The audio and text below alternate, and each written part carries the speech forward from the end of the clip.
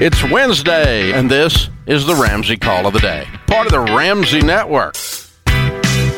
Corey is with us in Milwaukee. Hi, Corey. How are you? I'm well, man. Thanks for taking my call. Sure. What's up?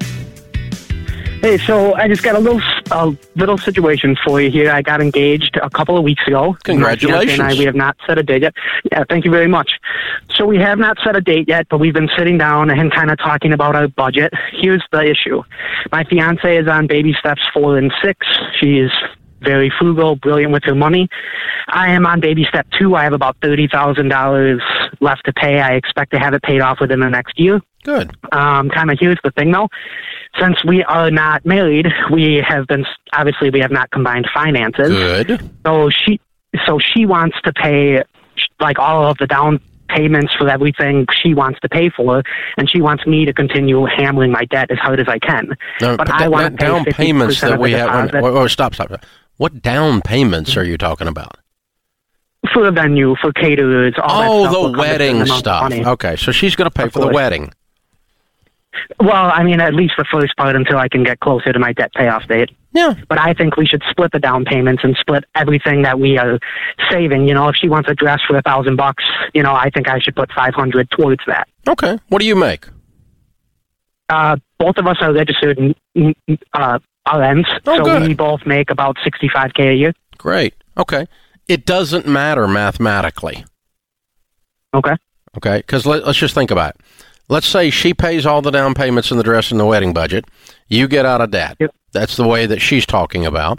And Yep. Then when you're married, the wedding is paid for and the student loan is clear, right? Or let's say that we did it your way. And we said, okay, you're going to pay for half the stuff, so you're not going to quite get the student loan paid off before you get married. But she's not going to have but half the wedding budget, so she could pile up a big savings account over there and write a check and pay off your student loan when you get home from the honeymoon. When you come home from the honeymoon, mathematically, you're going to be in exactly the same place regardless of which plan you use. Okay, so you're saying 6-1 then? Yeah. You see how I'm doing that? Yeah, I got that. And okay, so cool. I'm okay. I kind of like your plan relationally better. Just in case we weren't to get married, right? Which will not happen. But, I know, but I'm just saying it just feels better like you want to tow your half of this wedding budget, and that feels better to you.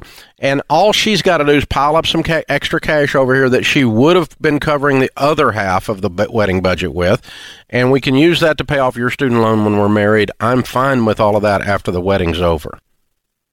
Got it. Hey, Dave, thanks for your help. Hey, thank you for calling in. Good questions. Man, I tell you, here's the thing. You know where people screw up stuff like that? Is when they don't do what Corey's doing and his fiancée. They don't talk about it. They don't communicate about it. They just make assumptions, and they just plow forward as if nothing matters and as if this stuff didn't come up. Instead, they're going, okay, this makes me feel weird. It's a weird feel in my value system that I'm not picking up my half the wedding, but also feels weird that she's saving money over here to pay off his student loan later. And, just talk about the awkwardness. Talk about what we're doing with the money. Talk about how we're doing what we're doing. It's absolutely vital. You can get started as a young couple, engaged, working through your pre-marriage counseling with those kinds of discussions. You are light years ahead of most couples. Most couples don't talk about it, and it consequently blows up. Clear the air. Think it through. Use critical thinking skills. Come up with a plan that we both can agree to. Execute the plan. Thanks for tuning in to the Ramsey Call of the Day. To check out all of our podcasts, just search Ramsey Network on Apple Podcasts, Spotify, or wherever you listen.